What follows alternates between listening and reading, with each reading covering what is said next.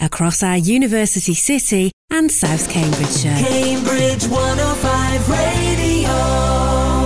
Are you ready to talk Christmas trees? Now, I have my Christmas tree up, and I'm sure many of you might not have your tree up yet, but you're possibly looking to get them in the next couple of weeks. And today we are joined by Sarah Freeman of Buxhall Farm in Histon, where you can buy cut and potted Christmas tree and wreaths and things like that. Hello, Sarah. Hello, Amy. Hi. Thank you very much for coming in today. And Buxhall Farm, you're a family business, aren't you? And you do farming outside of Christmas time. Yes, definitely. Hello. So we've been doing Christmas trees as part of our diversification now in farming for the last 18 years. Scary, really. But we're a mixed arable farm with livestock as well. We've got cattle and sheep and birds and things. So you're on your 18th year for Christmas trees? Yes. Okay, great. And what types of trees is it that you sell? Okay, so we mainly sell the Nordman, which are like non-drop trees, really. They've got nice soft pine sort of needles, and they don't drop the needles as readily as the traditional Norway spruce. However, we do sell some Norway spruce as well, because lots of people still like them. They like the fact that they to hoover up the needles. It's part of their tradition. Yeah. But we also sell some potted as well in some slightly different varieties. And the more traditional ones, that you get them closer to Christmas, do you? Because they drop? Or? No, we don't actually. All the trees are all cut at the same time. So probably all been cut from where we get our trees from. They're all cut around about the same time, so 2 or 3 weeks ago. So they're just stacked on top of each other horizontally on pallets, and they're kept outside until they're delivered to where they need to go. And then they come into our cold barn and they stay quite fresh in the cold. So.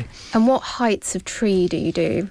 Okay, so we start from 3 to 4 feet. And we go up to 9 foot plus, but we don't tend to get too many of the 9 foot pluses in, or too many customers. But we do have a couple of regulars that have got these beautiful gallery halls that go up to the top of the house. So they always put a request in every year. But have you ever had someone who's got a tree and thought that'll fit in the car, and then they get to the car and it doesn't?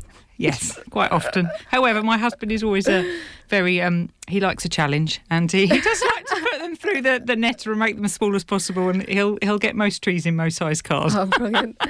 And so let's talk Christmas tree care, because as you know, I've got my tree already, and you were giving me some advice on that. So when we get it, watering and then watering until Christmas, what's best to do?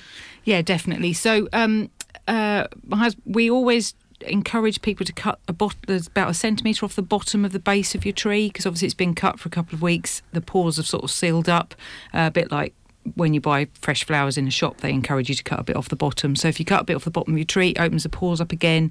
If you don't want to put it in your house straight away, unlike you, Amy, well done, you keep it outside in the cold for as long as possible, really, and in water. But we definitely recommend to use a stand that you can water the tree in from almost a day as soon as you bring the tree into the house, because it needs to acclimatise. But if it's got water straight away, it will soak the water up, hopefully, and help retain its freshness. And how often do you water? Just as often as it needs, really. Just keep an eye on the levels inside it. Yeah. Okay, so it always needs some water, does it, to keep going? Yes. Okay, and so we've done the bottom of the tree. And what's the so I know that from your website, you've said you've tried to keep your costs as similar to last year as possible, but presumably everything's going up, isn't it? So I'm guessing it's more expensive. Christmas trees must be more expensive in the supply line for that as well. Yes, yeah. Unfortunately, we have incurred a minimal increase to us, so we've had to pass that on. But we've tried to keep it. The roast trees are only about £2 more than they were last year. Mm-hmm. So we're really trying hard. We're aware that we've got a really good client base now, and we like to keep them. We like to, and everybody likes to. We like to try and encourage people to come back and not be too overpriced, should I say. We try and be competitive anyway with anyone who's local, but I think we do quite well. And when is your busiest weekend? So we're anticipating this weekend, the 3rd or 4th of December, to be the busiest. We always open the last weekend of November before the 1st, because some people do like them up before the 1st or even 2 days before. Apparently yesterday was the official first day to put up your real tree, if you want it to last till the new year. And then, so this weekend will be crazy, probably, from 10 till 5 p.m. We anticipate, lots of people, and potentially next weekend as well, the 9th or 10th. But we do sell out quite quickly. People ring us up on the 14th, 15th, and we're like, really sorry, we haven't got any left. So. That's usually me. I'm usually, the week before. Oh, yeah. So I'm extremes. I'm either the week before or the month before. Apparently, that's how it works for me. You've done well this year, then. Yes, I've got in early, and I had my pick, didn't I? You did. I definitely got did. a really good one. Good. When I look in, it looks amazing. I'm so happy with it. And as a Christmas tree aficionado, Sarah, I want to know, how do you like to see a tree decorated?